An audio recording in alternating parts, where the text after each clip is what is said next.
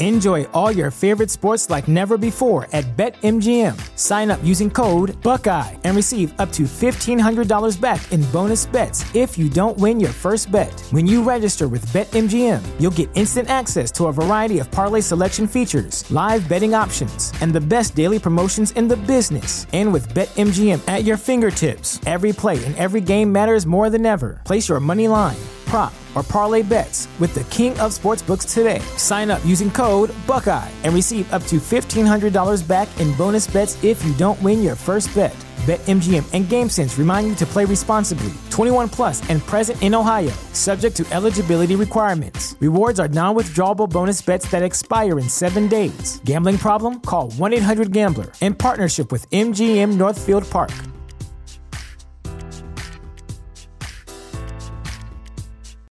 Without the ones like you, who work tirelessly to keep things running, everything would suddenly stop.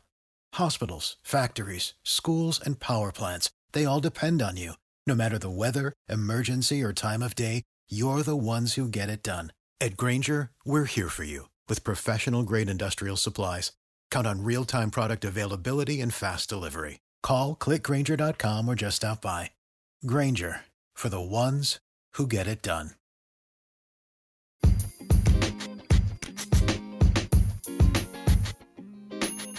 Hey y'all, welcome to the special 50th episode of the Hardy Wrestling Podcast with your girl Stephanie Hardy. If this is your first time listening, welcome and thank you for joining the ride and for checking me out. And if this isn't your first time listening, thank you for continuing with me on this journey. We're on 50 episodes, guys. 50 episodes, 50 shades of me talking about wrestling for a year and some change. I'm so grateful. So in this episode, I have your news and gossip-ish, and then I also have a Women's History Month highlight on the iconic wrestler Jazz, and I have the return of the weekly recap where I talk about Raw, NXT, and SmackDown. So sit back and relax and enjoy this special 50th episode of the Hardy Wrestling Podcast. Catch the vibe and chill out and listen, y'all.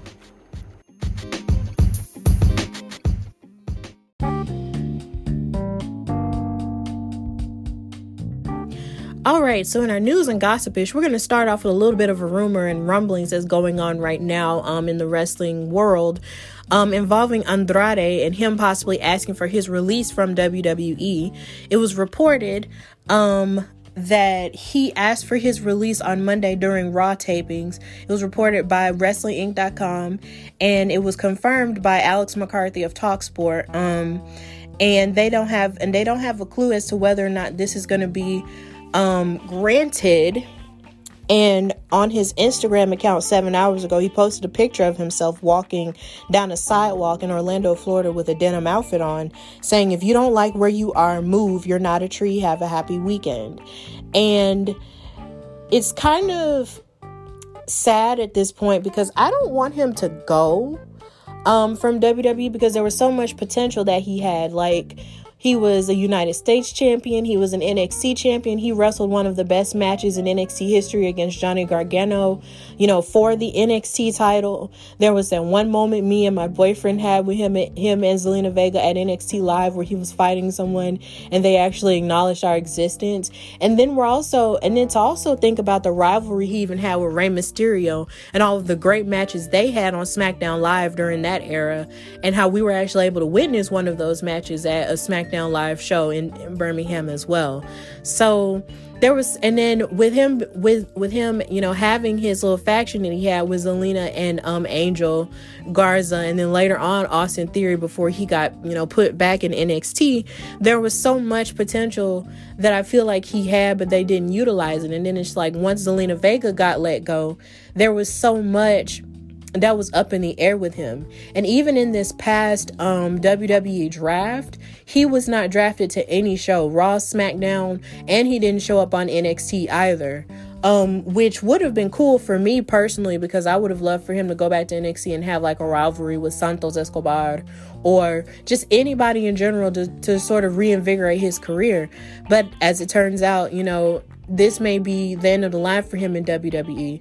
And I don't know how this is going to work. I mean, at the same time, there are people's relationships, that do kind of work out with people being in different promotions, because him and Charlotte Flair are engaged. And Charlotte Flair is, of course, one of the 4 horsewomen of WWE, and I'm pretty sure they're not going to want to let her go anytime soon. So with him being in a different promotion, like maybe an AEW or a New Japan Pro Wrestling or something like that, they'll be able to make that work, like Lana and Miro, or like Peyton Royce and Shawn Spears, aka Ty Dillinger.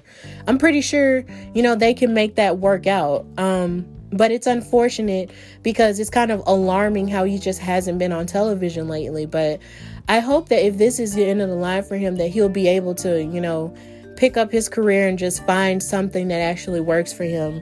And I'll miss him dearly, but he's rumored to be leaving, so that's kind of a sad little gossipish thing that we've got going on, but we don't know if it's confirmed just yet.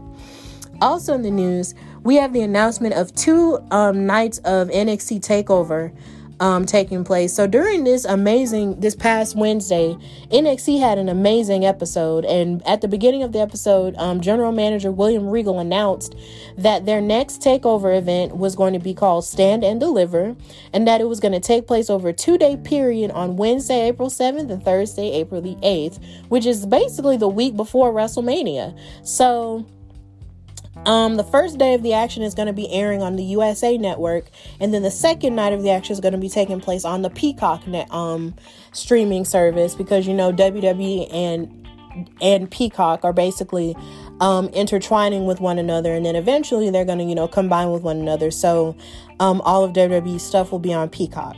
So is going to be aired in the United States and internationally.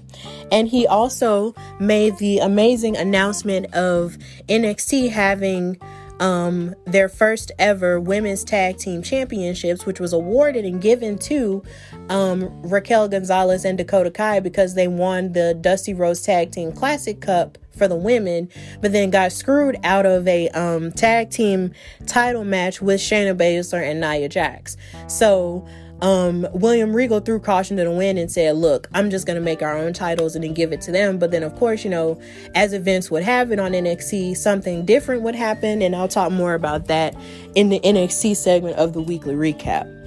Also in the news, we have Molly Holly being announced as the first inductee into the class of 2021 WWE Hall of Fame. This was breaking news on The Bump this past Wednesday, and the Hurricane Shane Helms broke the news to her, which was an emotional moment for them. And then WWE tweeted out breaking news: the first inductee in the WWE Hall of Fame class of 2021 will be Molly Holly. And in the video, she was seen crying. She was really emotional about it, and so was Hurricane, because they worked together, because she was Mighty Molly at first before she became Molly Holly. And she was working a lot with him, as their whole superhero counterparts. And it was announced that the Hall of Fame special will stream on Peacock on April the 6th, which is, here again, the week of WrestleMania 37. And they're going to combine the class of 2020 with the class of 2021, because there wasn't a ceremony for the class of 2020 last year due to the COVID-19 pandemic. So they're going to combine those two, and it's going to be a lot of women power in that, because you have the Bella Twins, and now you have Molly Holly, and whoever else is going to be announced for this 2021 class. She is highly regarded as one of the best in the business, and so many of her soon to be Hall of Fame schoolmates, or classmates, you should say, tweeted about it. In terms of a congratulations, Trish Stratus tweeted and said, so happy about this wonderful news for my beautiful and talented friend Molly Holly. She has given so much to this business, and personally, she was a huge part of helping me transition into a fighting champion that could be taken seriously. Love and appreciate her so much. Then Beth Phoenix said, wait, what? Molly Holly? Yes. WWE Hall of Fame 2021. And then Triple H said, many people say WWE superstars are real life superheroes. And in this case, she truly is a women's champion, an inspiration to our current roster, and simply a wonderful person. Congratulations to Molly Holly on being the first inductee into the Hall of Fame. So, just to give a little bit of a backstory, she arrived in WCW as Miss Madness from 1999 to 2000, and she served as a valet for Macho Man Randy Savage. And she signed with WWE in 2000, and she was introduced as the cousin of Hardcore Holly and Crash Holly. And then which led to her alliance with the Hurricane as Mighty Molly.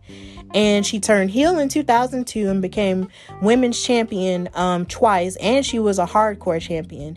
And she had some of the best feuds with Trish Stratus, Lita, Gail Kim, and Victoria. And she famously lost her hair to Victoria at WrestleMania 20 for the women's championship, and she walked around with her head bald. And it was really funny. And then something that they also used to shade her about was her having a big booty. And I guess now when you look at it, it's kind of stupid, because you can't really body shame anybody for having a big booty. Because some women are small and some women are thick. And Molly Holly was a thick woman, and that's a beautiful thing to have a big booty. I know, because I have one. Either way, congratulations to Molly Holly for being inducted into the Hall of Fame. Enjoy all your favorite sports like never before at BetMGM. Sign up using code Buckeye and receive up to $1,500 back in bonus bets if you don't win your first bet. When you register with BetMGM, you'll get instant access to a variety of parlay selection features, live betting options, and the best daily promotions in the business. And with BetMGM at your fingertips, every play and every game matters more than ever. Place your money line, prop, or parlay bets with the king of sportsbooks today. Sign up using code Buckeye and receive up to $1,500 back in bonus bets if you don't win your first bet. BetMGM and GameSense remind you to play responsibly. 21 plus and present in Ohio, subject to eligibility requirements. Rewards are non-withdrawable bonus bets that expire in 7 days. Gambling problem? Call 1-800-GAMBLER in partnership with MGM Northfield Park.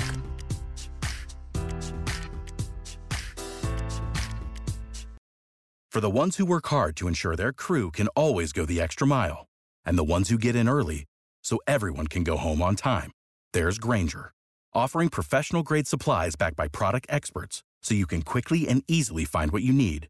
Plus, you can count on access to a committed team ready to go the extra mile for you. Call, click Grainger.com, or just stop by. Grainger, for the ones who get it done.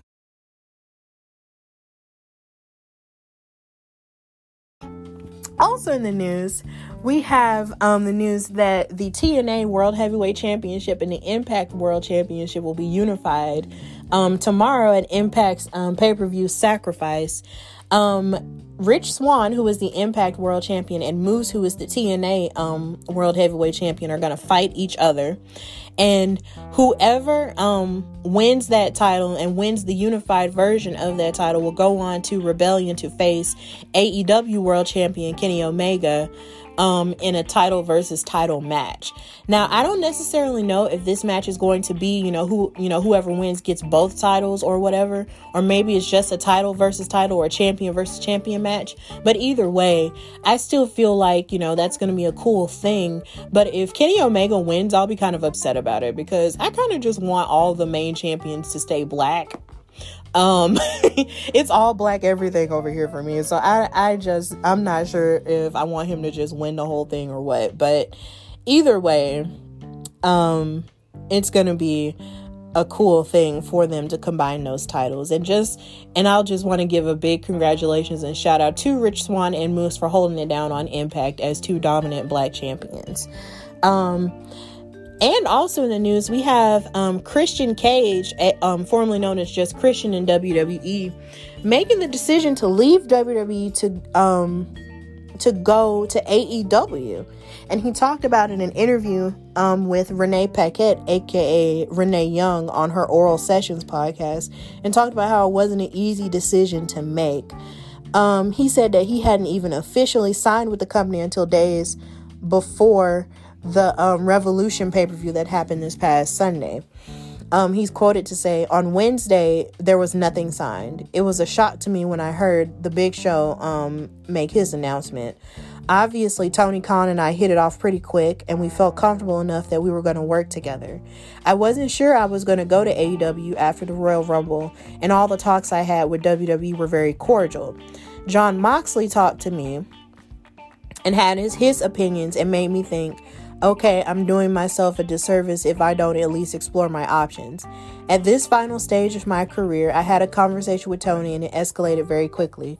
Within a week, it was a done deal." And then he also went on to say that anytime there's a life-altering decision, there's a lot of thought.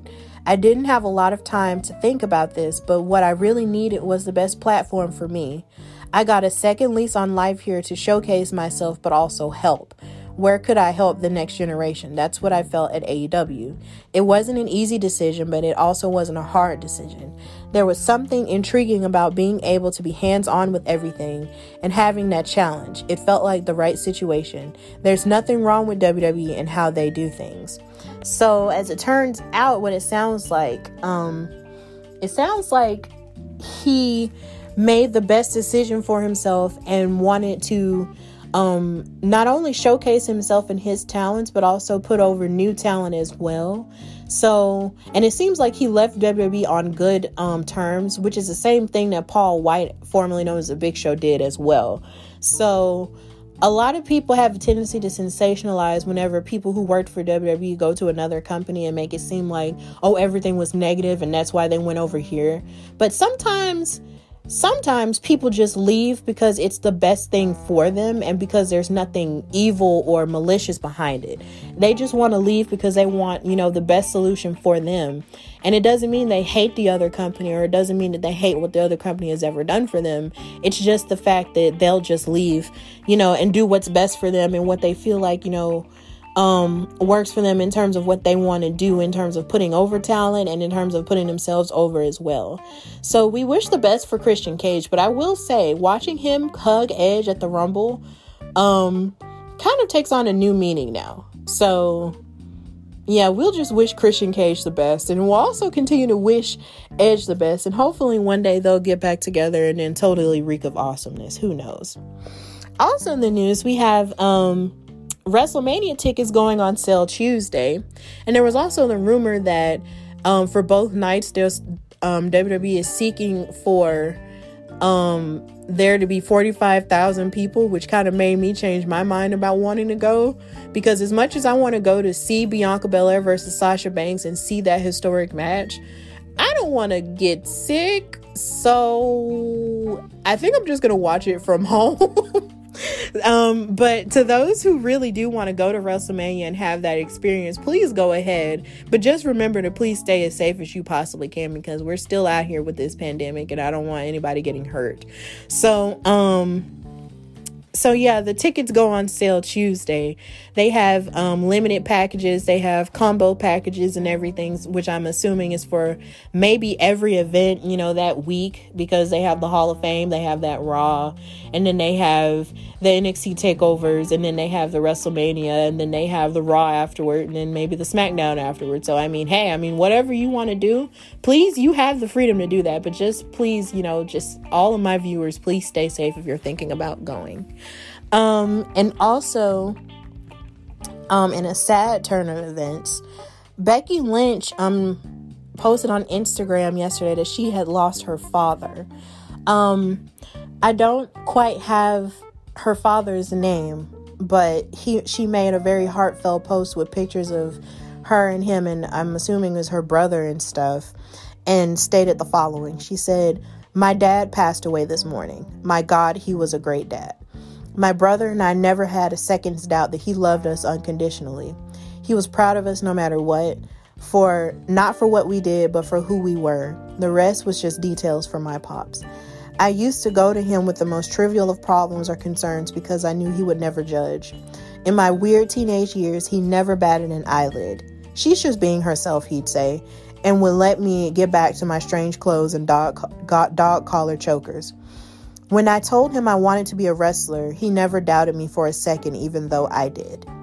And when I would worry about taking risks, he'd tell me, "It's an adventure, Missy. Enjoy it." How right he was. My dad was a character, a gent, an athlete, an intellectual, and a creator. He was always full of positivity and ready to have the chats with anyone he crossed paths with, making friends at every turn. Such a charmer he was, with his unmistakable, slightly regal voice and love of storytelling. I was so proud to tell everyone my dad's an inventor. None of my other friends' dads invented-ish, but mine did. I mustn't have been more than 7 when he told me to keep a diary, and I've been journaling ever since. He cultivated my love of books, writing, theater, movies, and life. I wish so much that I was able to be there.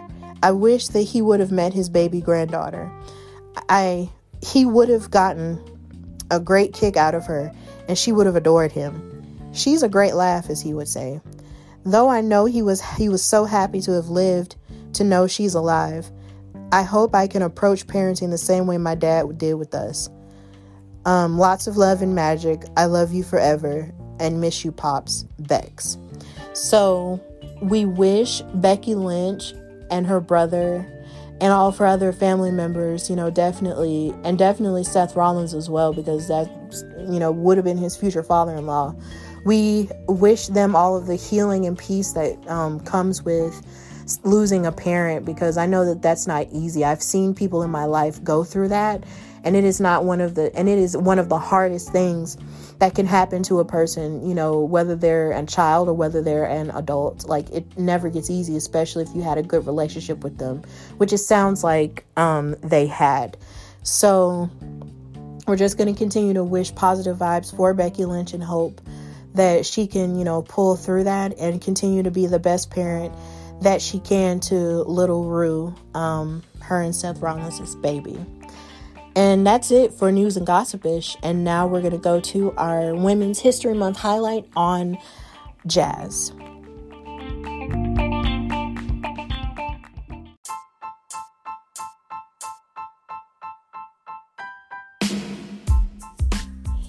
All right, so in this Women's History Month highlight, we're going to talk about the icon Jazz, who was one of my favorites growing up. And I remember she shocked the crap out of me when she came on WWE television and said, "The B word is back." And I was like, girl, for real? You calling yourself that? But okay, girl, do you? And honey, she actually backed it up with all of her actions, so I'm not even mad at her. So we're going to start with talking about her beginnings. She was inspired to be a wrestler when she saw a WWE Hall of Famer, Jacqueline Moore, and she joined a wrestling school in Louisiana, which is where she's from. She made her debut at ECW in a fashion called the Impact Players, which consisted of Jason Knight, Lance Storm, and Justin Incredible. And then she began a feud with Jason Knight and beat him in 1999, and in 2001 she was sent to Ohio Valley Wrestling by WWE for 6 months to train, and under the new ring name Jazz, she signed a 2-year contract with WWE. She made her debut as a heel on Survivor Series 2001 during a 6-pack challenge for the WWE Women's Championship. Sorry, y'all. Which was vacated by China, and this match had Trish Stratus, Ivory, Jacqueline, Lita, and Molly Holly. And in 2002, she began her first rivalry with Trish Stratus after she defeated Jacqueline to become the number 1 contender for Trish's Women's Championship. And she fought at the Royal Rumble then again on Raw in February to win the title for the first time. So they were in a back and forth type of deal, and then Trish Stratus would always beat her, but finally at that Raw, after the Royal Rumble, she beat her. And she defended her title successfully against Trish and Lita at WrestleMania 18 or X8, depending on who you're talking to, in a triple threat match. And she won the title again on Raw against Trish. And she also went on to win the title a 3rd time with Teddy Long as her manager, but then ultimately lost it to Gail Kim. And then in 2004, she returned from injury to become a full-time manager to Rodney Mack, who went on to become her real-life husband. And she was released in November of 2004 due to creative differences. But she went on to have a flourishing career in the independent circuit, which started in January 2005. Her and Rodney Mack opened Dirty South Championship Wrestling in Louisiana. And she performed in women's extreme wrestling, where she won the world championship in a fatal 4-way against Angel Orsini, Simply Luscious, and a familiar name, Mercedes Martinez, who is now in NXT. She then became a double champion in June when she defeated April Hunter to win the NWA Cyberspace Women's Championship.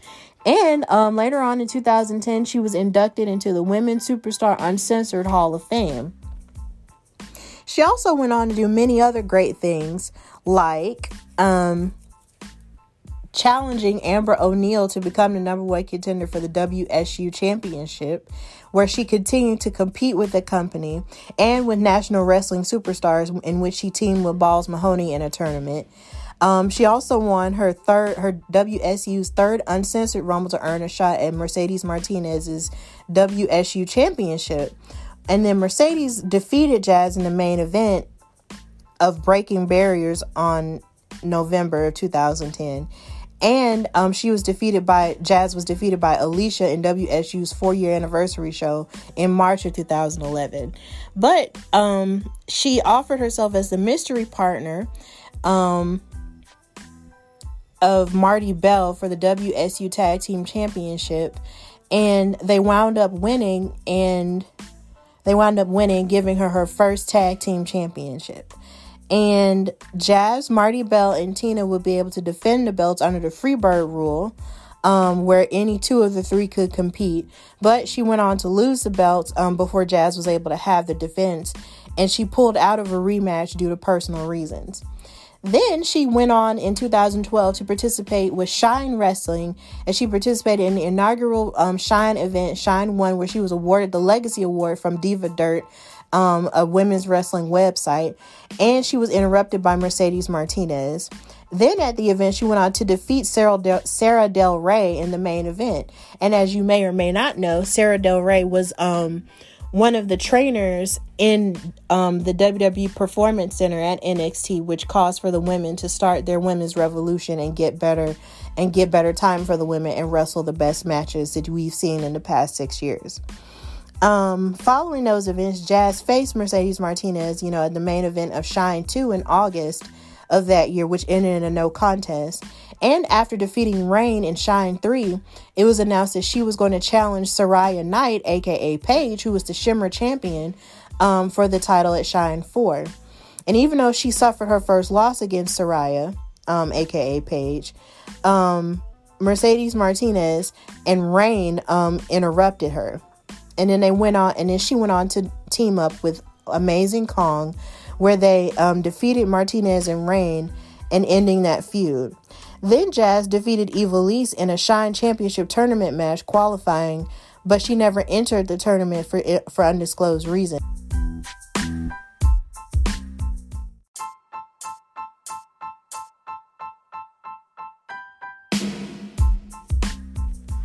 So to continue with more of the accomplishments of Jazz for Women's History Month, we're going to continue to talk about a whole lot more that she did in the independent circuit.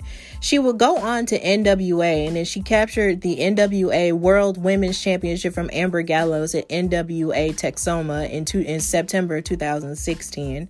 And in October of 2018, at the NWA 7th anniversary show, she successfully defended her championship against Penelope Ford, who is now in AEW.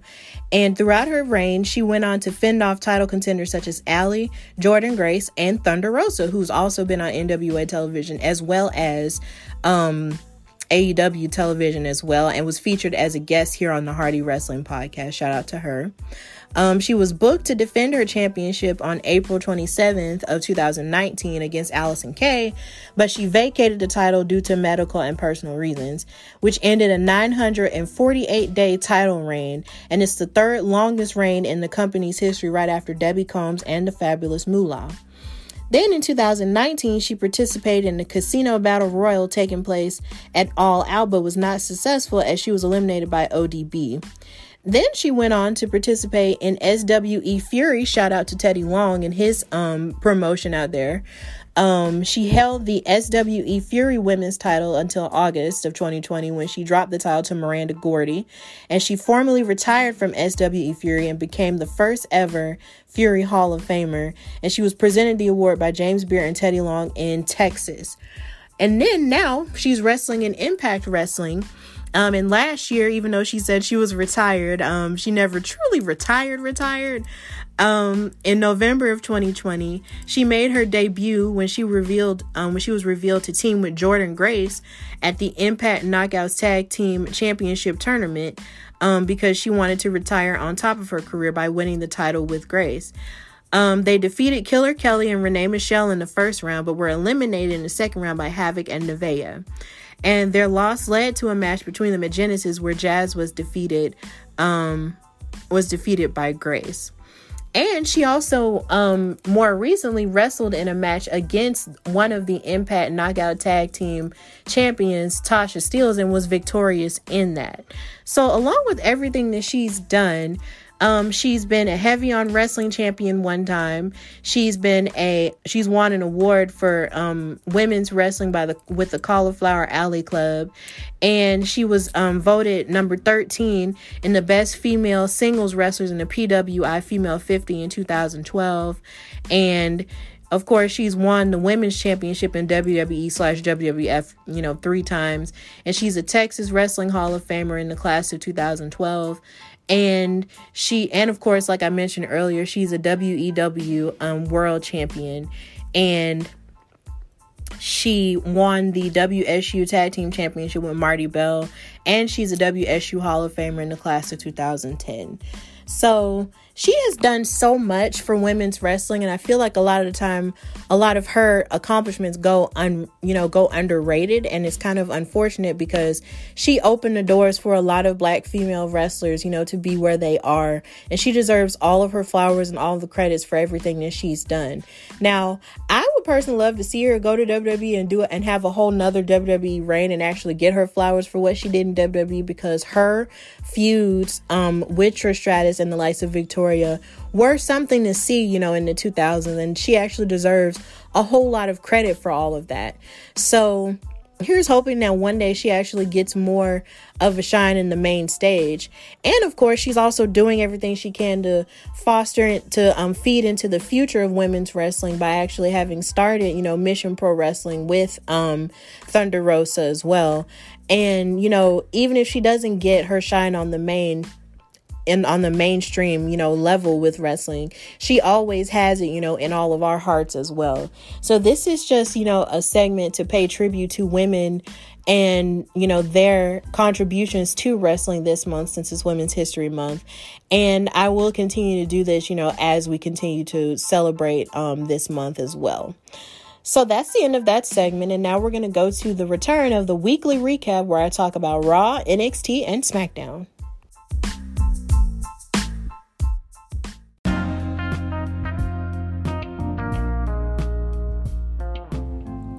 Okay, so we're going to recap Raw.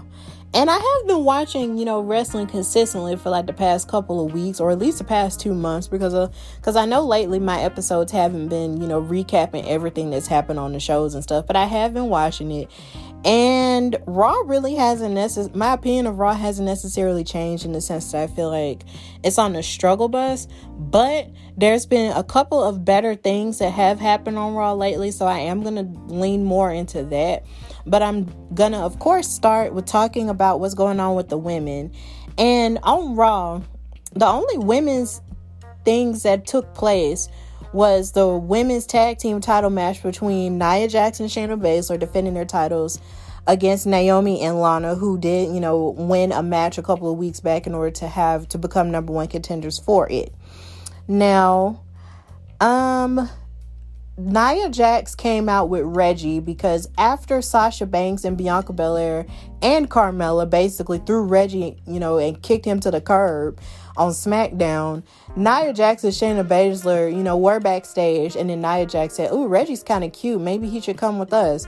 So now Reggie is with Nia Jax and Shayna Baszler now, which sort of irritates me because I really didn't want him anywhere near the main event for Bianca Belair and Sasha Banks, because this is their moment and they need to have their moment. These two black women fought for this, so this should be their moment. So now he's going to, you know, somehow or another insinuate his way into Nia Jax and Shayna Baszler's orbit. And that's annoying to me too, because they really don't need him. It's like you already have Shayna Baszler being as strong as she is, and seeing as she's the one who put Asuka, you know, out of commission with the concussion and, you know, a tooth being kicked out. I mean, and then you have Nia Jax being, you know, the powerhouse that she is. What do you need Reggie for? Like, why? Like, why is Reggie here? Why can't we just put him back on NXT and just leave him out of these women's business? Like, but anyway, Nia and Shayna kind of thought that they were going to run through Naomi and Lana, but that's not what happened at all. Naomi wiped out Jax and Baszler with a dive heading into the commercial break. And then back from the commercial break, Shayna Baszler blasted Lana with a clothesline, and then they gained the advantage during the timeout. And then Shayna Baszler targeted the arm of Lana because, of course, you know, they've been bullying each other. She's been bullying Lana since last year, which kind of speaks to how irritated I am with this situation. Then Lana hit a hot tag to Naomi to spark the comeback, during which Naomi drove Jax face first into the mat. But then, of course, Reggie got into their business and provided a distraction to Lana, which allowed for Nia Jax to bowl over Lana and score the win following a power bomb on her. And then after the match, Jax hoisted Reginald over her shoulder and carried him up the ramp. So now Nia Jax and Shayna Baszler don't have any more, you know, challengers at this point. And I guess Lana and Naomi are just going to keep trying for it unless they try to give that chance to someone else, like maybe Mandy and Dana Brooke. But then Mandy and Dana Brooke, you know, that night was talking about how they want to challenge Asuka for the Raw Women's title. Even though Charlotte, you know, made her presence known and said, you know, I'm looking at you guys to prove yourself over the next couple of weeks, you know, since WrestleMania is coming up. And I kind of feel sorry for Mandy and Dana and any other woman, and also Peyton Royce too, because you have, and also Reckoning in Retribution. I feel sorry for all of these women who have to take a back seat to Charlotte, because it's looking like they're going to push the whole Asuka and Charlotte narrative yet again at WrestleMania. But I feel so sorry for them, because it's almost as if backstage isn't taking the rest of these women seriously in terms of the Raw Women's Championship, you know, and it's just kind of disorganized here. Like, because it's like, since Zelina Vega, you know, was released, I can't remember the last time I saw Asuka really fight to maintain her title, you know, her title reign. And then there was the little bit of a feud she had with Mickie James, but outside of that, we haven't really seen her really defend her title, and it's a shame, really, because Asuka deserves better booking than this. And it's a shame that all the other women are being forced to take a backseat to someone who's had chance after chance after chance, because by all accounts, Naomi should have a chance to fight Asuka for the Raw Women's title, considering she was possibly like the last person to pin her, you know, fair and square. So it's just kind of unfair, and the women's division on Raw is on the struggle bus. And then they keep, you know, showing these vignettes saying Rhea Ripley is supposed to be coming soon, and I would need for her to come like right now, because it's a shame that that we're depending on one person to come and add, you know, some spice to the Raw Women's division. But that's literally where we're at now, and it's just really sad that we're at this point. And then of course Lacey Evans, you know, she's out with her pregnancy and with her doing other things, so it's just a shame, and the Raw Women's division just really needs some help.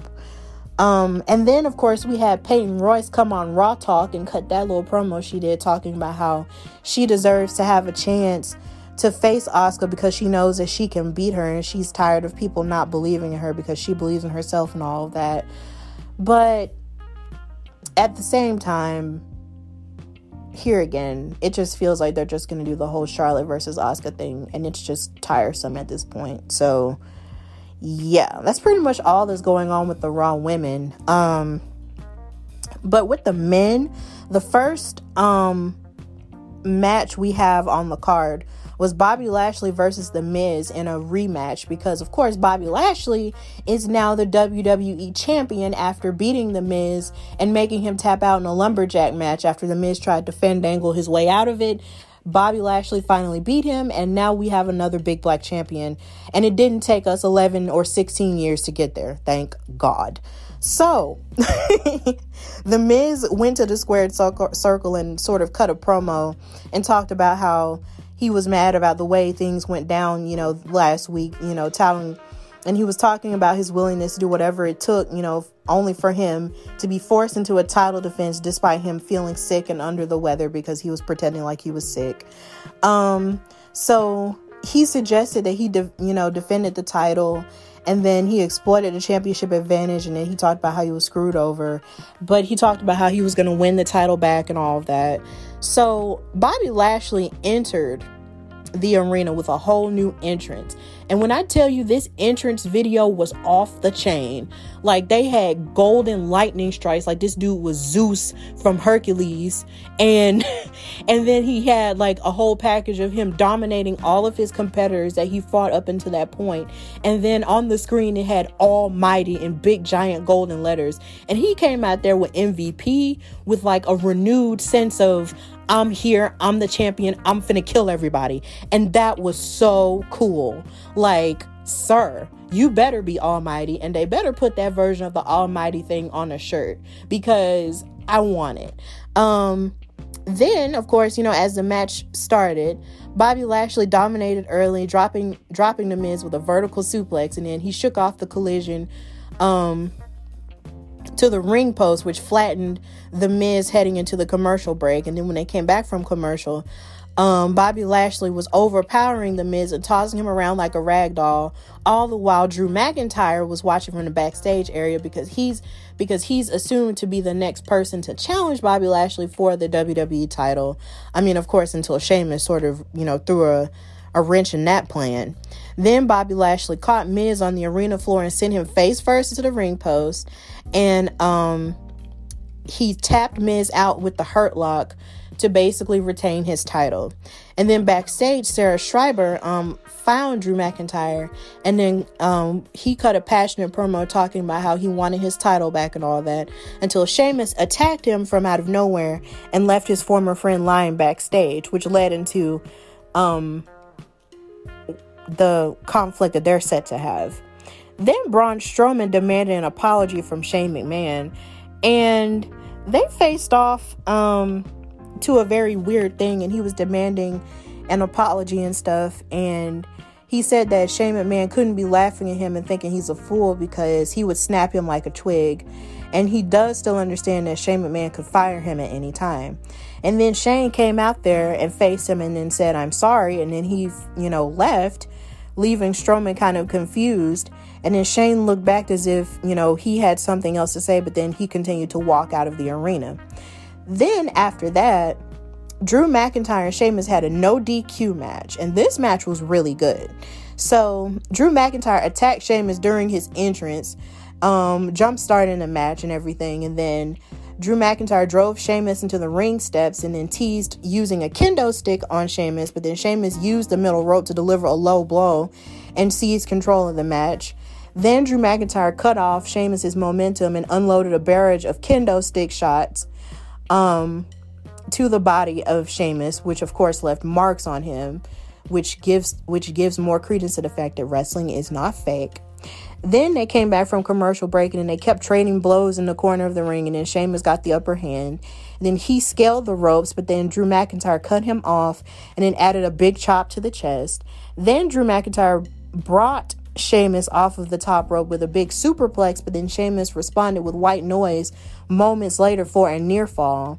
Then Drew McIntyre blocked a steel chair shot and then added one of his own, and then he added a future shot DDT for a 2 count. But then he teased the Claymore kick, but then Sheamus caught him with the chair and then added a jumping knee strike. But then outside the ring, both of the men lifted up steel chairs overhead and ran at each other, colliding into each other and crashing to the floor. And then the referee checked on both men, and considering they didn't get a response from either man, they called off the match and requested medical assistance for both the competitors. So this match was really good, but then it seemed like, they both kind of injured each other. So I'm pretty sure at some point they're going to fight each other again. But for this to be a no DQ match where they used a whole lot of weapons and stuff, it was still really good. So there's that, and I'm pretty sure they're going to continue to fight each other leading into WrestleMania. So then after that, we had Xavier Woods versus Shelton Benjamin. And then they announced that next week, the Hurt Business and the New Day are going to fight each other for the Raw Tag Team Championships yet again, which disappoints me because it seemed like Kofi and Mustafa Ali were set to fight each other in a rivalry, but nothing came of that. And I feel like that was a huge mistake because they had such a good storyline, going into that. With Mustafa being mad at Kofi for taking away his opportunity when he was injured, which led to the events of Kofi Mania and stuff like that. But they just dropped that out of nowhere. And now Mustafa's beefing with Matt Riddle for the United States Championship. And now we've just thrown the New Day back into the tag team picture. That is a misfire on Raw's part. And that's just wrong. But this match was short and sweet, but it was still pretty good, though, between Woods and Benjamin, though. So Shelton Benjamin grounded Xavier Woods, working him over with a rear chin lock. And then Kofi Kingston was trolling Shelton Benjamin and said, sick move, said Shelton, which I think is his new thing. He likes to troll people just like he did Randy Orton at Elimination Chamber and talked about his calf muscles. Then Xavier Woods overcame a concentrated attack by Benjamin throughout the match, firing off a series of strikes. And he kept following up with a sunset flip for a 2 count. But then Shelton Benjamin survived that pinfall attempt and then got caught up talking trash to Kofi Kingston, which allowed Xavier to roll him up for the win, which gives the New Day the advantage going into their tag team match next Monday.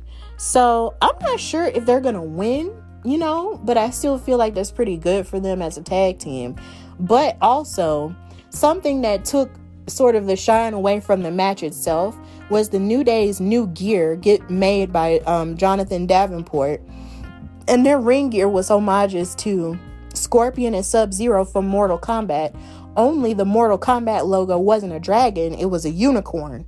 And it was a very menacing looking unicorn. So if you're a fan of the game Mortal Kombat or the movie that's set to come out, that was really cool to see. And I love how Kofi's outfit matched his golden hair. And I really love Xavier's because his was blue. And it was just really cute. So that was cool. Then we had Matt Riddle versus Slapjack and from Retribution. And seeing as next week Mustafa is supposed to be facing Matt Riddle for the United States Championship, Riddle was looking to fight one of the members of Retribution for that. So Matt Riddle was more motivated and he started attacking from the opening bell and punishing Slapjack with strikes and powerful suplexes as he's a beast of. Then Slapjack momentarily recovered and turned the tide in his favor. But then Matt Riddle answered with a final flash knee. And then Slapjack recovered from that and then delivered his own strike for a near fall as Ali was barking orders at him. But then Riddle fought back and then delivered another big knee and added the Bro Derek for the win, much to the chagrin of Mustafa Ali, who, after all of his members lose matches, he does this thing where he verbally abuses them. And it's just kind of painful to see. So it's giving me the impression that maybe one day, at some point, Retribution will turn their back on Mustafa Ali and he'll just be by himself, which I think is kind of a mistake. But if he's going to keep verbally abusing them, then I guess that's just what's going to happen. Or maybe he might just drop them and tell them they're a waste of time. Who knows? But like I said, Mustafa is supposed to be fighting Riddle for the United States title next week on Raw. So I'm looking forward to that because athletically, those two are really good.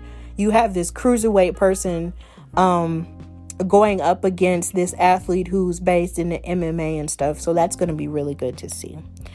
Then we had Braun Strowman versus Vince McMahon Part 2.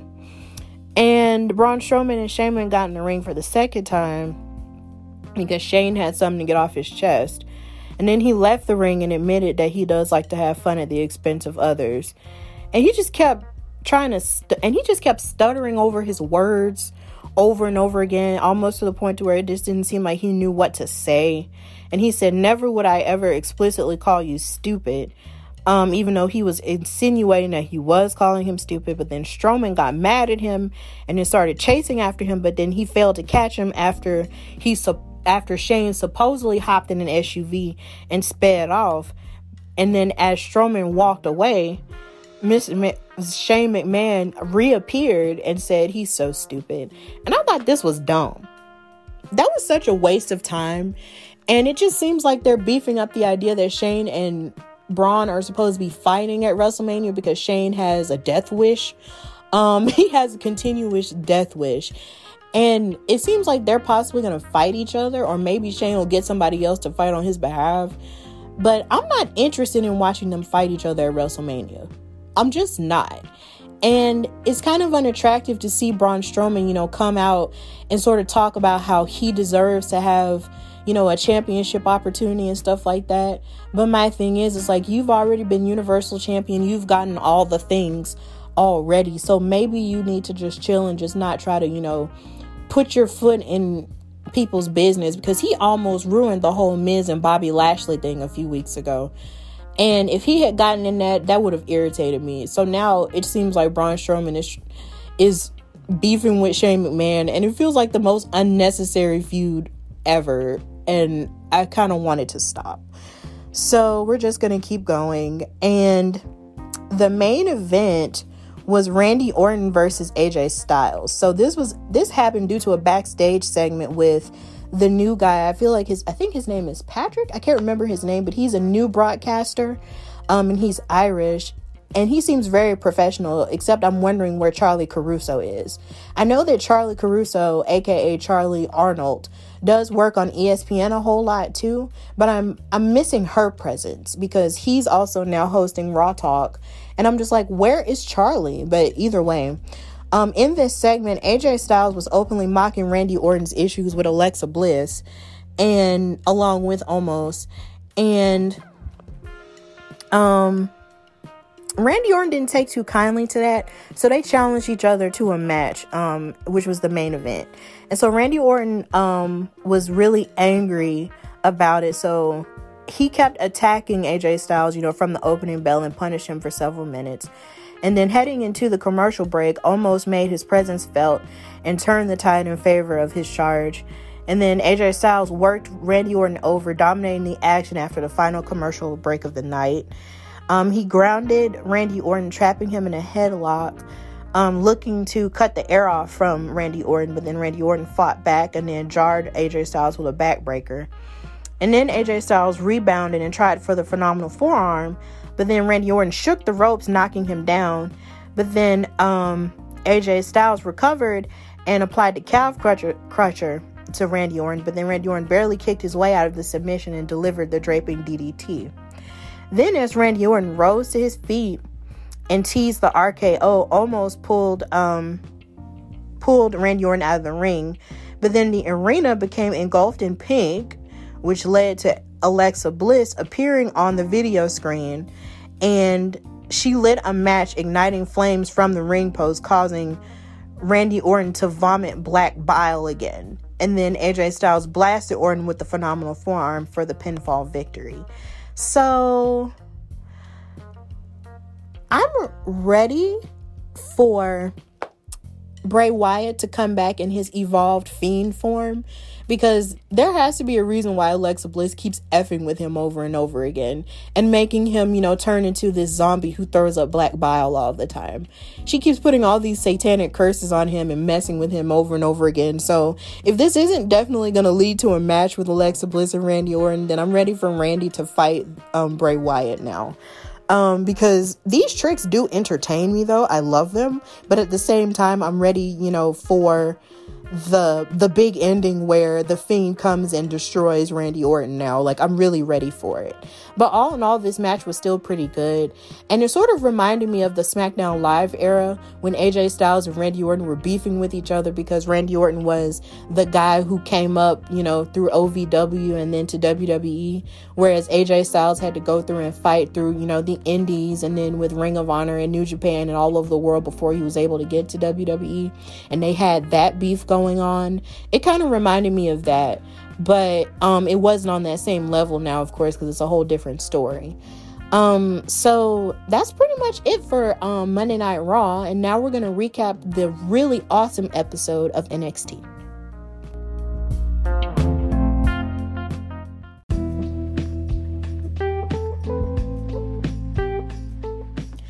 All right, so we're going to recap NXT, and I'm so excited to do that considering NXT had one of the best episodes on wrestling television in terms of Wednesday night. And I'm not saying that because I'm biased. I'm saying that because this episode was fantastic.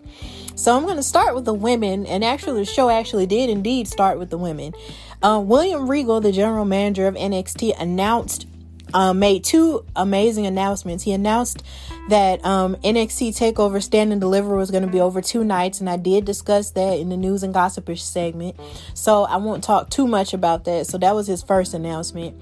Then his second announcement involved the women's roster, and all of the women were out there, and he called Dakota Kai and Raquel Gonzalez to the ring.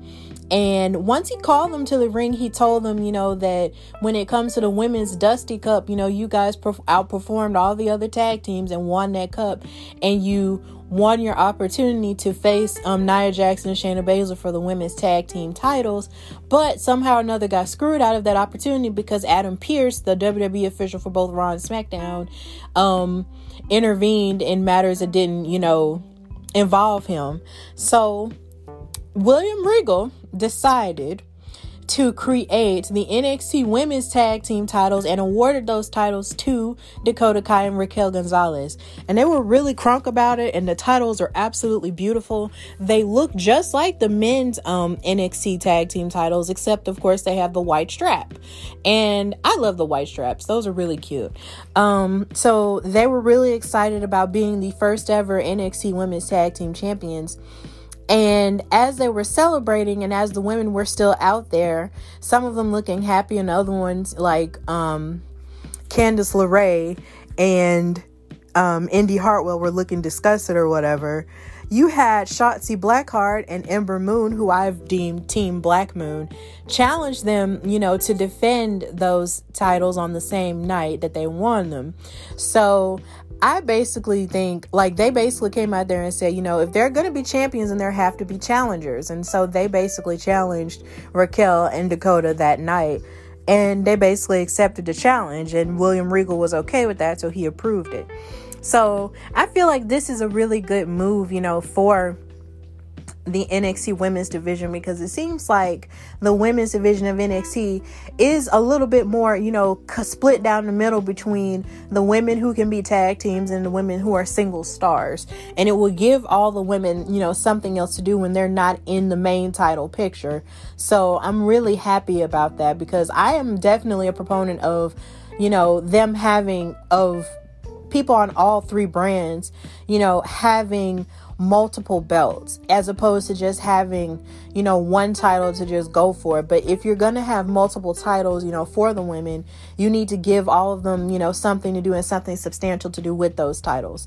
So yeah, I think this is really cool. And I think this is going to be a good, thing for NXT as they continue to raise the bar for women's wrestling, as they always do, because they have some of the best women in the world.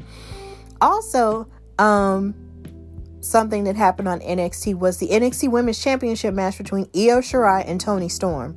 So Toni Storm was under the impression that Io Shirai was always afraid of her because Toni defeated her at the Mae Young Classic, in order to win. And so she basically thought that she was, the one to take the title off of Io, because Io's basically been undefeated all all this time. And this match was pretty decent.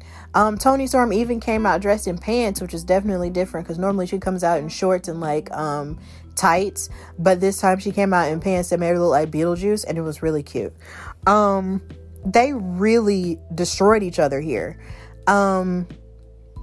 It was really cool. It was something that was really amazing was that Io Shirai was kicking out of 2 Storm Zeros, which are basically Toni Storm's is like finishing move, but it was like it was just immune to him. But then it's like Toni Storm escaped a crossface by Io Shirai, and then she dodged a moonsault.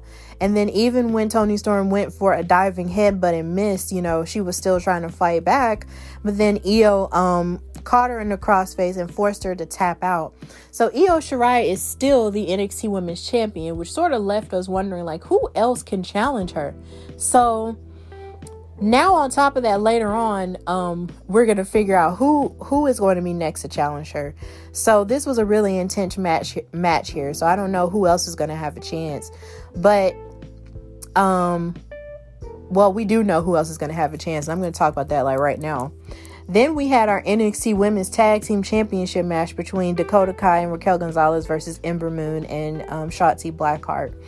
So they started their match, and Dakota Kai and Raquel started off very confidently, and Raquel wore down Shotzi Blackheart and worked Dakota Kai in order to keep her worked with Dakota Kai to keep them isolated from each other.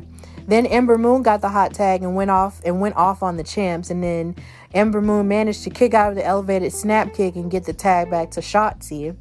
And then there was this really cool part where I believe Shotzi did a dive while Ember Moon was standing on top of the second rope, and it was really cool looking. That was amazing. And then the challengers worked to isolate Dakota Kai, hitting a series of impressive moves. Then Ember Moon tried to put away Raquel with the Eclipse, but then somehow or another Raquel blocked the Eclipse, which is something that we haven't seen that often, you know, since Ember, you know, has been in WWE. Then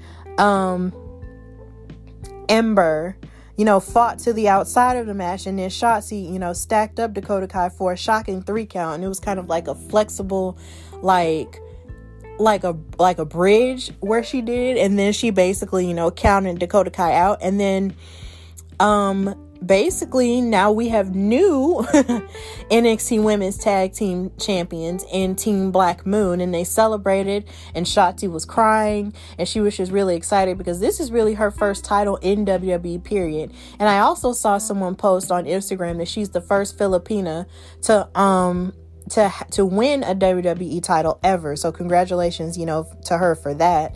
And her father was there, and she was hugging and crying with him and embraced with him and everything. And then, of course, backstage, Dakota Kai and Gonzalez were really upset, you know, that they lost, but they were reiterating that no one could take away the fact that they were the first ever NXT Women's Tag Team Champions. So as they were upset and angry about that, however, Io Shirai came backstage and got in Raquel Gonzalez's face and said that she wanted her next for the NXT Women's title. And I thought this was an amazing example of long-term storytelling here, because at War Games last year, Raquel was the one who pinned Io Shirai, you know, for the win for the team for Team Candice that she was on. And then you go on, and then all of a sudden, you know, the Dusty Cup starts, and then Raquel and Dakota, you know, start working together as a tag team, and then you have everyone else sort of going for Io Shirai for the women's championship, and you're sort of wondering how this is going to play out. And then you also have Raquel, who beat Rhea Ripley in her last match at NXT in the last woman standing match. So you have all this momentum on Raquel Gonzalez's side, and you're wondering when she's going to be able to go for it. Even Wednesday, when she was walking up the ramp with Dakota, you know, with the tag titles, Io Shirai, you know, walked out there and she was staring daggers at her before the match with Toni Storm. So it had a lot of, you know, intricate storytelling there. So now we're going to get Io versus Raquel, probably at TakeOver, at Stand and Deliver, maybe, or, you know, maybe sooner than later. But either way, I'm really happy that Io and Raquel are finally going to have the chance to fight. But I don't know where this is going to leave Dakota Kai. So, Also, the women basically just ruled NXT Wednesday. That's probably the reason why I loved it so much. Either way, Kayden Carter was facing Xia Li to get revenge on behalf of her friend Kacy Catanzaro for being injured a couple weeks ago. And before this, Zoe Stark, talked about her wrestling history and the hard work that she had done to get to NXT. And Kayden Carter came out and sort of started fighting Xia Li immediately, because normally when it comes to Xia Li lately, she's been coming out and sort of dominating all of her opponents, but Kayden Carter was not having it. She jumped on her immediately and just gave her a drop kick as soon as she finished her whole little entrance in the ring and everything. And then Xia Li trapped Kayden Carter next to the steel barricade, and then Kacy Catanzaro came out, to be Kayden's support, and she couldn't take it anymore, so she took her crutch and started beating the crap out of Xia Li. And then when Boa, the guy who's been with the Chinese warrior group, I don't want to say the wrong name, he came out there to make Catanzaro pay, but then Kayden Carter made the save and hit him with the other crutch, and then they basically ran away. And then Boa and Xia Li bowed to Tian Sha, the leader of the group or whatever, who sits on the throne, and basically Team KC Squared ran away. And I felt like even though this match was still kind of short, Kayden Carter still showed that she had a lot to prove going up against Xia Li, who's been dominant, and I feel like Kayden Carter doesn't get a whole lot of credit, because I feel like they talk a lot about her, with her best friend Kacy Catanzaro and how they work together well as a tag team, but I feel like they don't give Kayden Carter nearly enough credit for how good she is as a singles competitor and how better she's gotten. So she deserves a little bit more credit, and it was just good to see her, fight like that, towards someone who's been absolutely dominant. And that's really all that happened with the women, but it was really lit though. So with the first male match we had was Pete Dunne with Oney Lorcan and Danny Burch, the NXT Tag Team Champions, versus Jake Atlas. And Jake Atlas out here was really proving himself worthy to go up against somebody like Pete Dunne, who's known as the Bruiserweight and actually, wrestles a little bit kind of like the British strong style type of thing. And he likes to tear every piece of your body apart. So it was really cool to see him, stand up to Pete Dunne, because Pete Dunne can be a little bit of a bully when he wrestles people. But before this match, Eli Drake was mocking, well, not Eli Drake, that's not his name, LA Knight was mocking Bronson Reed until Bronson Reed, attacked him. And then Imperium told Timothy Thatcher that they had to come to NXT to bring him home. Then Jake Atlas proceeded to beat up Pete Dunne. Then Pete Dunne targeted the left arm of the cruiserweight, leaving a lasting impact that allowed for Pete to basically stop any brief bouts of offense that he could muster. But literally Jake was trying though. Then the tag team champions, were gloating at ringside as Pete Dunne was setting himself to put the match away. And then there was a surprise burst of energy that caught Pete Dunne off guard. And then Jake Atlas hit a standing moonsault and a release suplex. There was also this part where he was walking, where it seemed like he was balancing himself on the top rope and doing a version of the old school move that The Undertaker used to do on the top rope, except he wasn't walking with his feet. He was walking with his arms, and it was really cool. But then Pete Dunne caught him on the rebound by the hand, and then he snapped his fingers and wrenched his left arm back to force a submission, and Jake Atlas tapped out. Then Pete Dunne grabbed a microphone and reminded everyone that he's the best technical wrestler in the world, and he dared anyone to prove him wrong, which led me to live tweet and say, okay, Pete Dunne, since you think you're the best technical wrestler, they need to book a match between him, Daniel Bryan, and Cesaro to see which one is the best technical wrestler out of all of y'all, because baby, you would have a good match with all three of them men. But, this is a SmackDown versus NXT, but I really feel like if they really wanted to do it, they could do it, and it would be an awesome match. The winner would be the viewers. So we're just going to move on. Also with the men, you had the Grizzled Young Veterans versus Legado del Fantasma.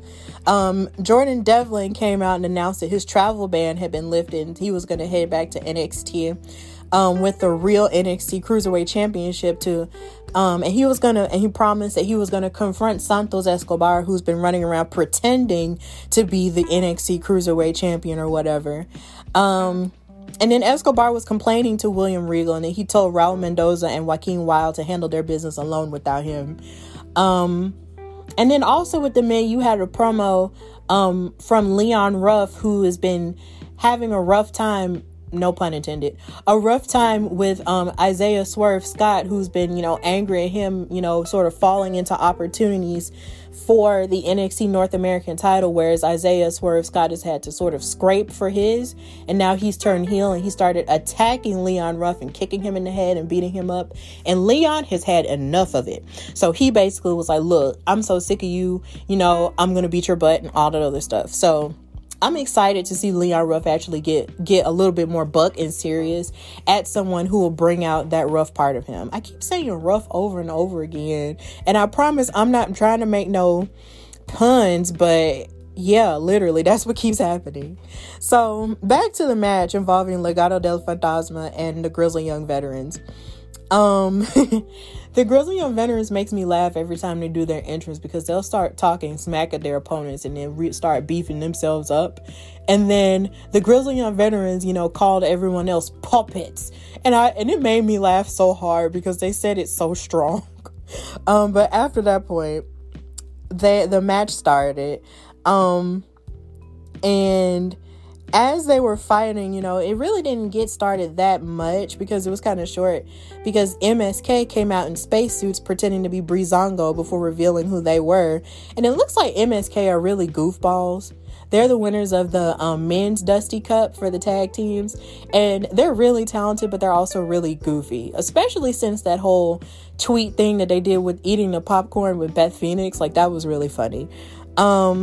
Then the distraction allowed for Legado del Fantasma to roll up James Drake from the Grizzled Young Veterans for the win.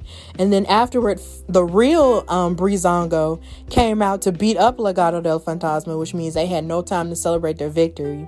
And then Wesley from MSK crushed the hand of James Drake in retaliation for attacking them last week. So that's what happened there. And then the main event was the NXT Championship match between Finn Balor and Adam Cole. And it was kind of different because a lot of people, the commentary team was basically talking about how Adam Cole was sort of, and Finn Balor mentioned this too, how Adam Cole had always had the X factor with his group, the Undisputed Era. But now it seems like he's just going to go it alone from now on. And it just seems like he always had that insurance policy. So now he's going to fight on his own without his group now. And a lot of people were wondering if he was going to be able to, fight with that. But he basically, had a pretty stellar match with Finn Balor here. So they were trading punches early on in the match. And they were feeling each other out while inflicting lots of damage. Then Balor made an impact with a drop kick and a standing elbow drop, while Adam Cole knocked Finn Balor out with a punt kick on the apron. Then Finn Balor stopped Adam Cole from using the steel steps and suplexed the challenger onto the ramp. And then when they got back into the ring, Adam Cole reversed the 1916 into a kneecap brainbuster. I love Adam Cole's transitions out of moves. It's so cool.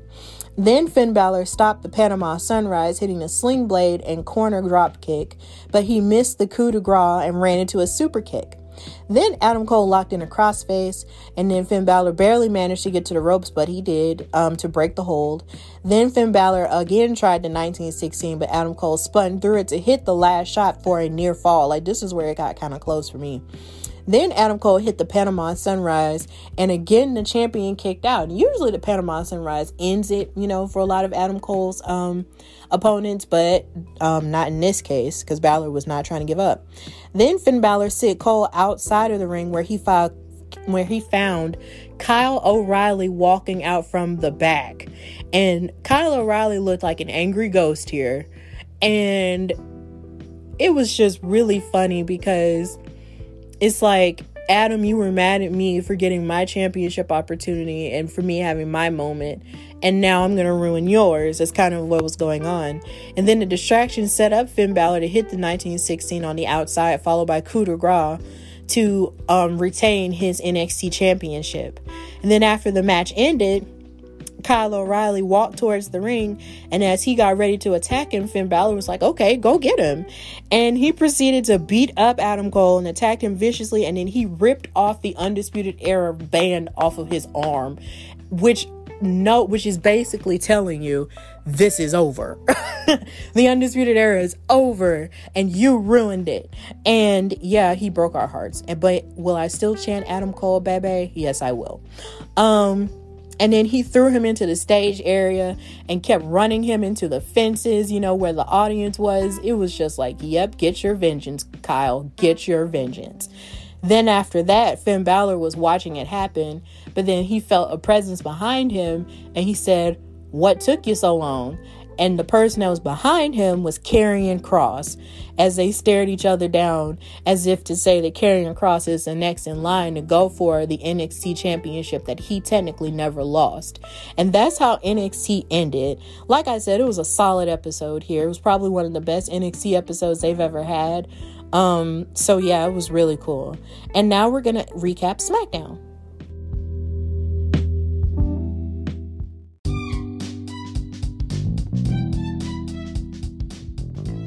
All right, and for the last weekly recap, we're going to discuss SmackDown. So, this is all leading up to Fastlane, which is the last stop on the road to WrestleMania, which is something they kept reiterating a whole lot tonight.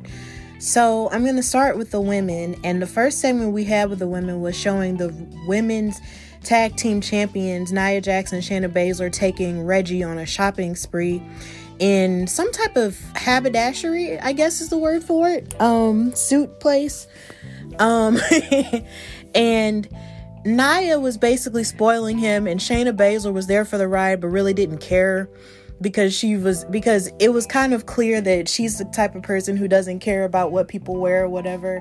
And it was clear when she was commentating with Nia Jax during the tag team match with Sasha Banks and Bianca Belair versus Tamina and Natalya that she really could have cared less about him and his little suit or whatever, because she wanted everybody to focus on the opponent and the action that was going on in the ring.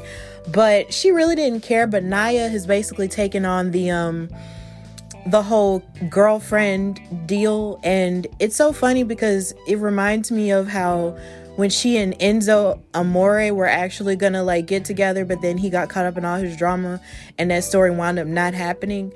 And it was cute for a minute because she was actually calling him bae and everything, and she tried to poo-poo it off or whatever, but at the same time it was just like she sounded like a girlfriend. It was like, I bought him that and that's my bae and all the other stuff.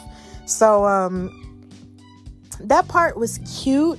But I'll get into more of Reggie in a minute. So after they showed them going shopping and everything, Kevin Owens was having his Kevin Owens show, and he had Bianca Belair and Sasha Banks as the guests, of course, because they are leading up to their historic match at WrestleMania for the SmackDown Women's title. And they were sort of, shooting little barbs at each other because Sasha Banks said something that I thought was really cool. Somebody actually wrote an article about it a couple months ago, before she made her big return, where they said that she was the Michael Jordan of the WWE because of all the championships she's won. And truthfully, that's not a complete lie. It's not a complete lie. She kind of is the Michael Jordan because she's the greatest of all time, and I've said that a billion times on this show. And she was making it seem like, Bianca Belair, she had her, accomplishments, but she was making it seem like the only reason Bianca has her accomplishments is because Sasha Banks has blazed the trail and all of that. But Bianca Belair was letting her know that, even though you've blazed the trail, I can make my own lane. But they got interrupted by Nia Jax and Shayna Baszler, who were coming out there to be on commentary, for their match. And guess who came out there? Reggie. And so Natalya and Tamina came out there and they looked absolutely amazing, in their matching red and black outfits and stuff. So this match felt relatively short, but at the same time, it was still a pretty good match. I'm intrigued with the idea of watching Sasha Banks and Natalya fight each other a whole lot more, because the sequence in which they were, going against each other was very entertaining to look at. But anytime Bianca Belair got in the ring, it was almost like Nia would send Reggie to be a distracting factor in the match, to distract the referee, or, show off his suit or whatever. And Shayna Baszler was just irritated with all of it. And it was weird, because there was a point where Bianca Belair actually hit a finishing move, and the referee wasn't able to count it out because Reggie was distracting the referee. And I get that Bianca and Sasha are set to fight Nia and Shayna at Fastlane for the tag team titles, but at the same point in rate, and I get that she was doing that to sort of tell that story for Fastlane, but at the same time, for him to distract Bianca Belair and distract Sasha Banks to the point to where, she was getting in his face and fighting him and, undoing her to the point where they came to, defeat by the hands of Tamina. And then to make matters worse, Tamina pinned Bianca, who's been on a winning streak, all this time ever since she got to the main roster. It was just very disheartening to see that, because she won the Royal Rumble. She did all of this stuff and worked this hard to get to this point, only to lose in this tag team match because Sasha Banks wasn't focused on the goal, because she was all up in Reggie's face.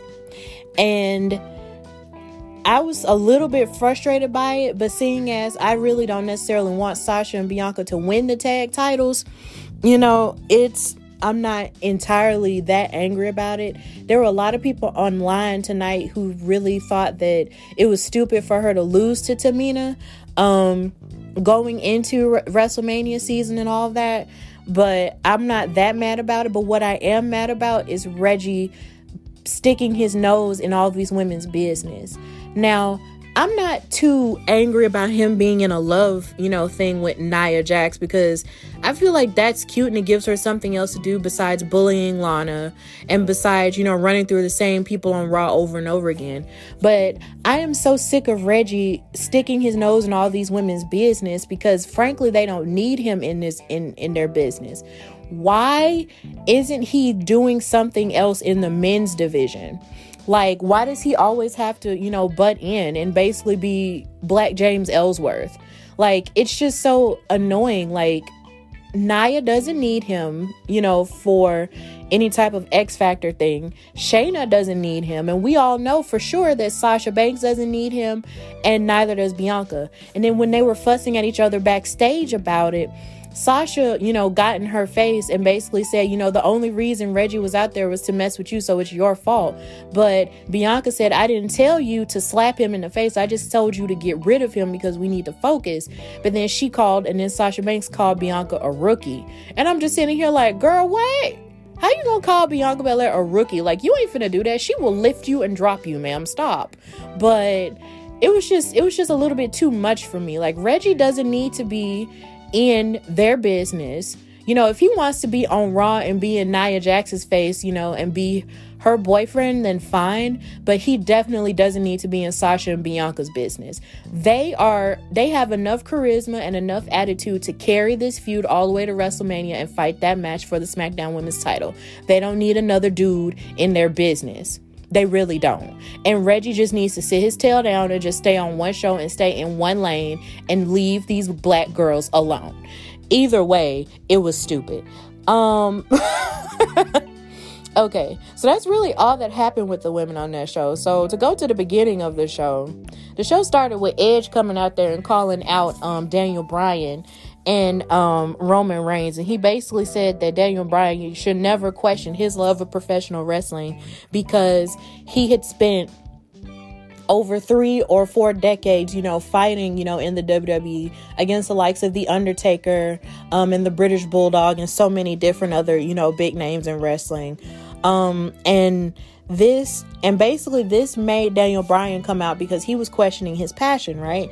And so Daniel Bryan, you know, explained that he respected Edge, but he would do anything to get his one last shot at WrestleMania. And then Edge, you know, showed his own respect to Daniel Bryan, but he also said that these tactics, you know, are beneath you, and basically, you know, if you want to get to the world title, you know, you don't have to do all of this.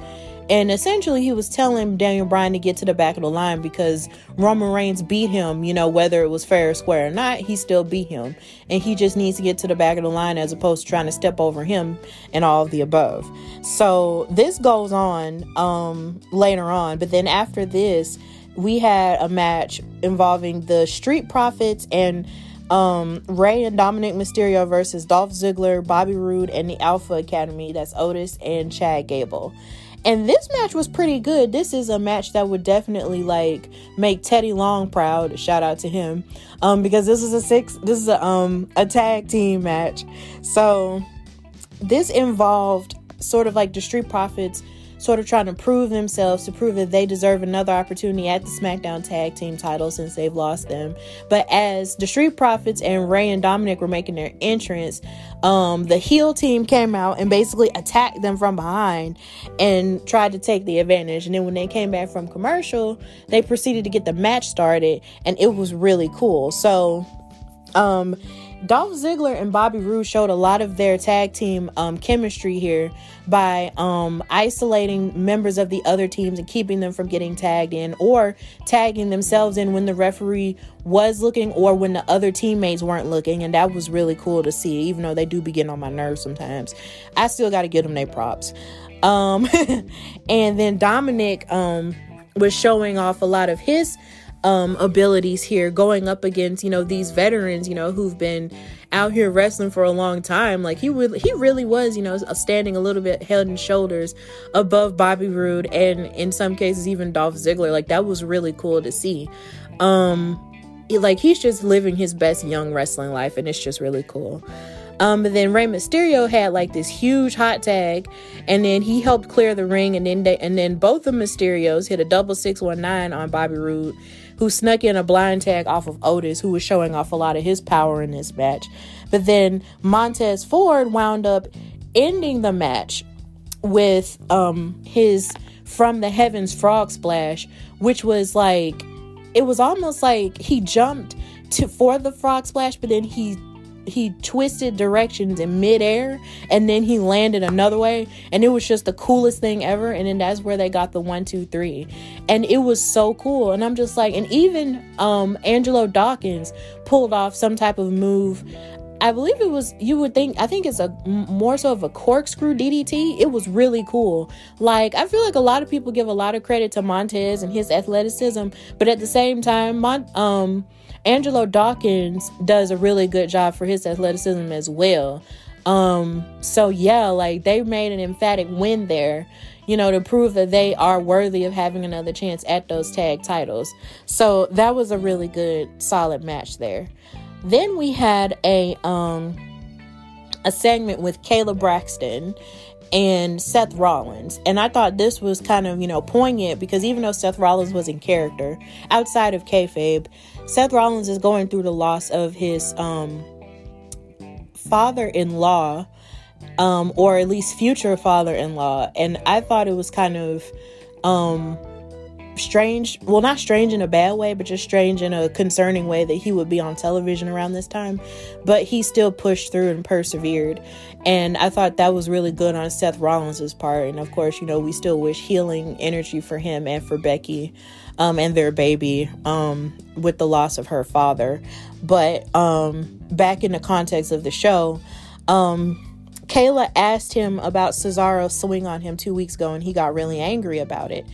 And once he heard that Cesaro was going to fight Murphy, you know, in a rematch from last week, he was intrigued by it. And so he watched the match from the top of the ramp as Cesaro basically threw around Murphy. And it kind of made me sad how Murphy, you know, he's been on TV the past 2 weeks, but beforehand, after his whole little thing with the Mysterio family and everything, he kind of disappeared. And I think that's kind of whack, because he's so talented and he deserves, you know, a little bit more than what they're giving him now, but at least he's on TV still. And he's even been complaining about it on social media, but I'm pretty sure maybe that's a work or something, but it's kind of a shame. He's the best kept secret again on Twitter. And he doesn't need to be because he's really good. So Murphy jumped right, into the giant swing from Cesaro, but then there was a point where he gave Cesaro this sick knee outside of the ring before the commercial break. But then after the commercial break, they were fighting each other, and then Cesaro gave the swing. And then Seth Rollins got angry, and he ran down there in his little green suit and attacked Cesaro while he was doing the swing, which caused a DQ. And then Seth Rollins planted Cesaro with 2 stomps. And then he trapped his head into a steel chair ready to stomp him again. But officials and referees came out and, to stop that attack. And then when Seth Rollins ran backstage and was screaming at, Cesaro, he ran backstage into the gorilla position and ran into Shinsuke Nakamura. And they had a little bit of a stare down. And I'm sitting here like, so Seth, you beefing with Cesaro and Shinsuke? Really? Okay, I'm not mad about it, but at the same time, it just kind of came out of nowhere. But that stare was very intense, and I'm like, Seth and Shin? Okay, let's do it then. Then there was the return of Big E, who returned from his injuries that he sustained in the attack that Apollo Crews, put on him when he dropped the steps on him a couple weeks back. And he came out looking like he was on crutches and wrapped with, casts and neck braces or whatever. But then he snatched it all off when his theme song came on, and he came out there and ran to the ring and acted like, everything was normal. But he came out there and cut the promo of a lifetime. Well, I won't say of a lifetime, but he cut a really passionate and dark promo. And he was saying that Apollo Crews, was going to get a beating that was biblical, and he was going to, treat him like an eye for an eye, and, and give the kind of beating where you take 1 from me and I take, 3 from you. And I was sitting here like, ooh, he really quoting the Bible. But, as a fun fact, Big E did used to be a minister, and his dad was a pastor. So, he knows the scriptures. So for me, as, a person who identifies as a Christian, I'm sitting here like, ooh, come on, quote the scripture. But either way, I was really intrigued by it, and I need more aggressive Big E. Not in no way that I don't want him to smile and be happy anymore, but it's just like when he gets triggered and he gets mad, it's real, because those are the people in life you don't want to make mad. It's the ones who are always sweet and nice to you and positive, but then the minute you do something or say something or treat them wrong, they will snap on you. Anyway, he just kept calling out for Apollo Crews, saying, I'll give you one more title shot, but I'm going to give you what you deserve. He kept calling for Apollo, and then he gave an open challenge for the Intercontinental title and said, if Apollo won't come out here for me to beat him up, then I'll issue an open challenge for anybody to come out. And then King Corbin came out there, and then he said, well, I'm not in my suit. I'm in my $10,000 suit, but I'll still snatch it off in order to beat you. But then Sami Zayn pushed his way out of nowhere and said, I'll do it. And then he came out there, but then Big E slammed the crap out of him, and then rolled out of the ring. And then they went to commercial. And then when they came back from commercial, the match started, and Sami Zayn started going after Big E's ribs, but it only slowed him up for a little bit. And then once Big E got going, he threw Zayn around the ring with all of his suplexes and everything. And even though Sami Zayn tried to escape, Big E caught him and then planted him back in the ring. And then Sami Zayn tried to hit a sunset flip powerbomb that nearly, sealed the victory for him, but then Big E kicked out. And then Sami Zayn lost his cool and then slapped Big E multiple times to try to get him amped up or whatever. And then he got real amped up, and then he hit a big ending on Sami Zayn, and then he wound up retaining his Intercontinental title. So then after he won, Apollo Crews' theme song hit, the new theme song with all the drums and everything, because y'all know Apollo Crews and tapped into his Nigerian heritage. And he attacked Biggie from behind, even though Biggie was kind of looking for him to pop up, up front. He snuck him from behind, which is cowardly. And then he hit Olympic slams on Biggie multiple times, and then took Biggie out with steel steps to the face. And he hit him in his arm. And it was just kind of like, well, dang. And then he took the steps and then stood up on the steps as if to say, I'm standing above you now. And he kept yelling all kinds of smack at him with his Nigerian accent. And even though I haven't been talking about SmackDown here lately, let me say that I love this new version of Apollo Crews. I absolutely love it. When he came out there 2 weeks ago and was talking about his Nigerian heritage and his granddaddy and all that other stuff. I'm pretty sure they don't say granddaddy, but talking about his great granddaddy and how you meet people with steel, and how all the women and talking about all the wives that he had and all the other stuff. I thought that was cool, because I'm sitting here like, this is probably the most resolute that I've ever seen Apollo Crews since he's been on the main roster. Like, there's more to him than just him being like this smiley, happy dude who does flips all the time like a cruiserweight, but then can fight like a heavyweight. There's so much more to him. And I'm so glad that him tapping into this character, which he's had before in the indies, is allowing him to actually be this character that's standing on his own 2 feet and being sure of himself. I love the Nigerian Apollo Crews here. And last week, a lot of people said that they didn't like the accent and all that other stuff because they felt like, oh, he's being fake and, he's not doing this. But my thing is, he mentioned on After the Bell, and then he also mentioned in that promo last week that he was always afraid of tapping into that part of himself because he wanted to assimilate with the culture. And when you aren't necessarily from America, to a certain degree, this is something that I've learned, from people, and learned in school and stuff. It's just like, when you're not necessarily of the basic American culture, you find ways to fit in because you're afraid that everybody's going to bully you because you're different and all that other stuff. And that's something that he really went through because, he really is from Nigeria, and he moved here, to the United States when he was relatively young. And he felt like there were components of his culture that he had to hide. And now he's at the point where he doesn't and should not have to hide it anymore because that's who he truly is.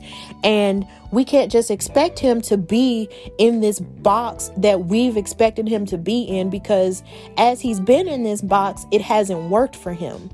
Him being the smiling black dude who we didn't even know was Nigerian, or whatever, isn't working for him. Him standing in his truth and him standing and having pride in his heritage and in his accent is definitely what the culture needs, because you have all of these black people, these black women and black men running around wrestling and everything, being proud of who they are. Let Apollo Crews be him. Let him be Nigerian. And if you don't like it, well, oh well. I mean, it's here to stay, and you might as well just hush. Like, it was just ridiculous, some of the stuff that I saw on social media where people were talking about how much they didn't like his accent and all that other stuff and all that. And I'm just saying here, like, and there was some people who were saying his accent was as fake as Kofi Kingston's. And my thing is, Kofi was not Jamaican, he was Ghanaian. And he moved to the United States when he was 2, but that doesn't make him any less Ghanaian. And then there were all types of people who were talking about how he had just watched Coming to America too. Do not relegate African culture to the movies you see. Stop that. Don't do that. That's ignorant. Do not relegate African culture to just the movies you see. It's deeper and it's way more diverse than that. Like, please learn about these cultures before you say ignorant stuff like that online. These are people, and these are our people also. So yeah, leave Apollo Crews alone.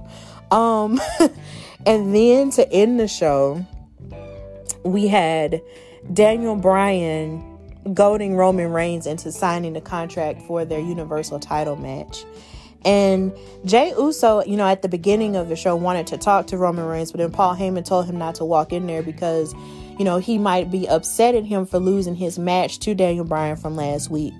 And Then after that, Edge found Jey Uso and told him, that he was wasting his talent working under the head of the table, and saying that watching him wrestle with his brother, Jimmy in the tag team was one of the bright spots of his retirement. But then, Jey Uso wasn't hearing it. He was saying he was being disrespectful towards the family and all that. But then Roman Reigns told Daniel Bryan, immediately that he had changed his mind and that he didn't want to give Bryan a match at Fastlane. But then Daniel Bryan started, calling out Roman Reigns and his, cowardly attitude. And he was saying, well, maybe I should be the head of the table. Maybe I should be, the leader and all this other stuff. And maybe I should be the leader of my family and the head of the island and all this other stuff, which made Roman Reigns angry. So he signed a contract. And then Jey Uso threw the table out of the ring, and he wasn't happy with Daniel Bryan and the stuff that he was saying. He was like, I'm tired of you disrespecting the family. I'm sick of you being disrespectful. And then Edge came out there and challenged Jey Uso to a match next week and said that the winner would be a special guest enforcer at Fastlane for that championship match. And then a brawl ensued where everybody and their mama was fighting, and Paul Heyman moved out the way. And then Daniel Bryan took advantage and then hit Edge with a running knee and then did the yes chant while Roman Reigns was sulking and staring at him, and that's where SmackDown went off. So this was a pretty solid episode of SmackDown, and I just hope that they can get everything together and tie everything up in a bow for Fastlane so we can just go ahead and do this WrestleMania thing. So that's the end of the weekly recap, and now we're going to go to the conclusion.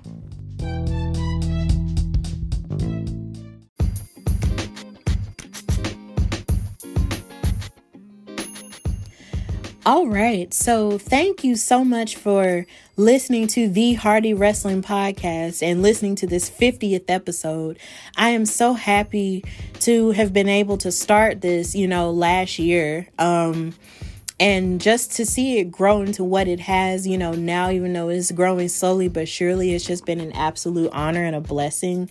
And I'm really grateful for all the guests that have come on my show and everyone who has shared an interest in coming on my show and who have, helped it to grow and answered any questions that I may have had and just helped me out. So thank you so much for helping me reach this milestone of 50 episodes. And I hope to just continue to create great content for you guys and continue to share my love for wrestling with all of y'all. Like, this is really great. So if you want to reach out, to the Hardy Wrestling Podcast, know that you can follow me on social media. On Facebook, you can find the Hardy Wrestling Podcast. You can also find me on Instagram at Hardy Wrestling Podcast. And you can follow me on Twitter at Hardy WrestlePod because of the characters.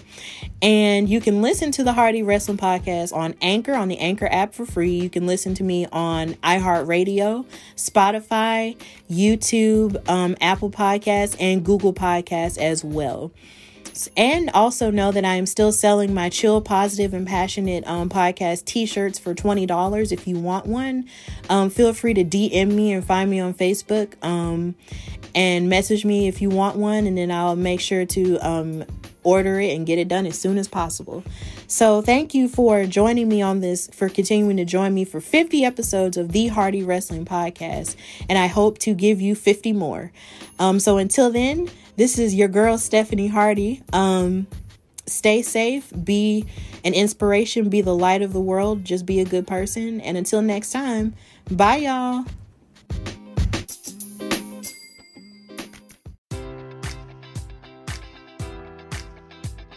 Enjoy all your favorite sports like never before at BetMGM. Sign up using code Buckeye and receive up to $1,500 back in bonus bets if you don't win your first bet. When you register with BetMGM, you'll get instant access to a variety of parlay selection features, live betting options, and the best daily promotions in the business. And with BetMGM at your fingertips, every play and every game matters more than ever. Place your money line, prop, or parlay bets with the king of sportsbooks today. Sign up using code Buckeye and receive up to $1,500 back in bonus bets if you don't win your first bet. BetMGM and GameSense remind you to play responsibly. 21 plus and present in Ohio, subject to eligibility requirements. Rewards are non-withdrawable bonus bets that expire in 7 days. Gambling problem? Call 1-800-GAMBLER. In partnership with MGM Northfield Park.